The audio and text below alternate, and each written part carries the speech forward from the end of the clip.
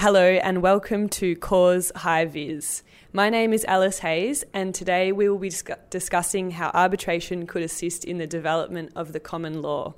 In particular, we will be discussing an article published in the International Construction Law Review in October 2016 entitled Arbitration, Can it Assist in the Development of the Common Law? An Australian Point of View. Joining me today are the authors of that article, Andrew Stevenson, who is a partner at Cause, and Astrid Anderson, who is an associate at Cause. Welcome, Andrew and Astrid.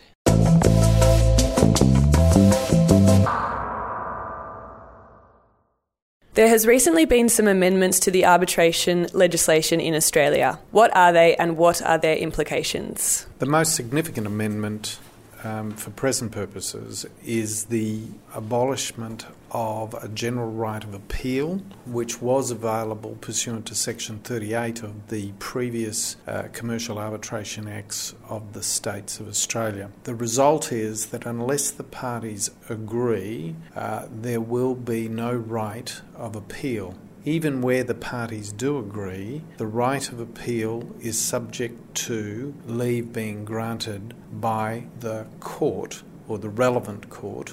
The new acts also significantly limit the circumstances in which leave will be granted. Most of the arbitration clauses in circulation at the moment do not include a right of appeal for domestic arbitrations. Therefore, the general position will be that there is no right of appeal unless the parties subsequently agree, which is certainly unlikely after the award. In those circumstances, for obvious reasons, the successful party will be unlikely to agree to an appeal. In an international environment, the right of appeal has not existed for many years. The only remedy associated with an award, both internationally and domestically, other than the right of appeal where there is an agreement in the domestic environment, is for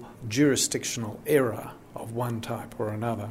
Such relief is very limited, and as a result, there will be very few decisions of superior courts arising in those industries which extensively use arbitration clauses. Thank you, Andrew. Are there any problems associated with the prevalence of arbitration within certain industries, such as construction? Yes. So one of the unintended side effects of the increase in arbitration in certain industries, such as construction, is that there is a corresponding reduction in litigation through the courts. This means that there is a decrease in new case law coming through the courts. This in turn affects the development of the common law. This can be a problem in industries such as construction, where the law is particularly complex and often in need of development to keep step with new developments in technology and other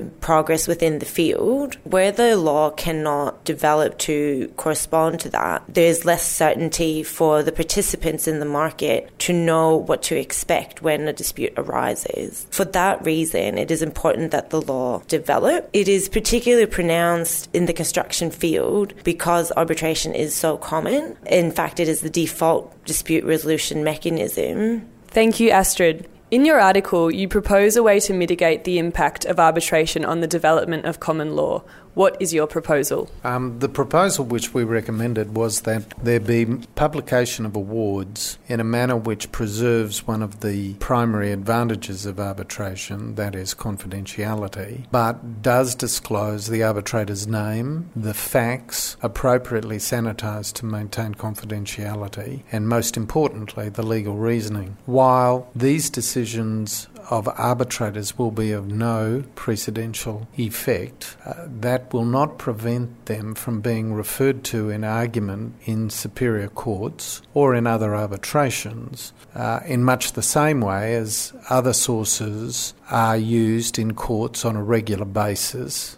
For example, decisions of superior courts in the United States, Canada, Singapore and England. It also has the advantage, because the name of the arbitrator is published for parties wishing to appoint an arbitrator to review some of the arbitrator's previous work to ensure that the arbitrator is suitably qualified for appointment as an arbitrator. Unfortunately, the number of people available to be appointed includes people whose skill set is not as high as it might be for a particular arbitration relating to a particular subject matter. More information being available to parties to an arbitration allows a better educated selection process than would otherwise arise. So for these reasons, we have advocated in the article that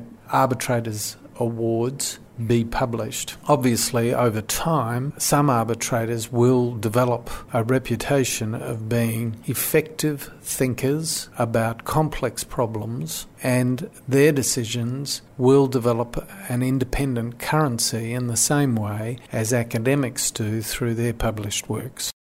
Thanks to Andrew and Astrid, that was really interesting. To our listeners, my name's Alice Hayes, and thank you very much for listening. We look forward to you joining us for the next edition of Cause High Vis. Thank you for joining us.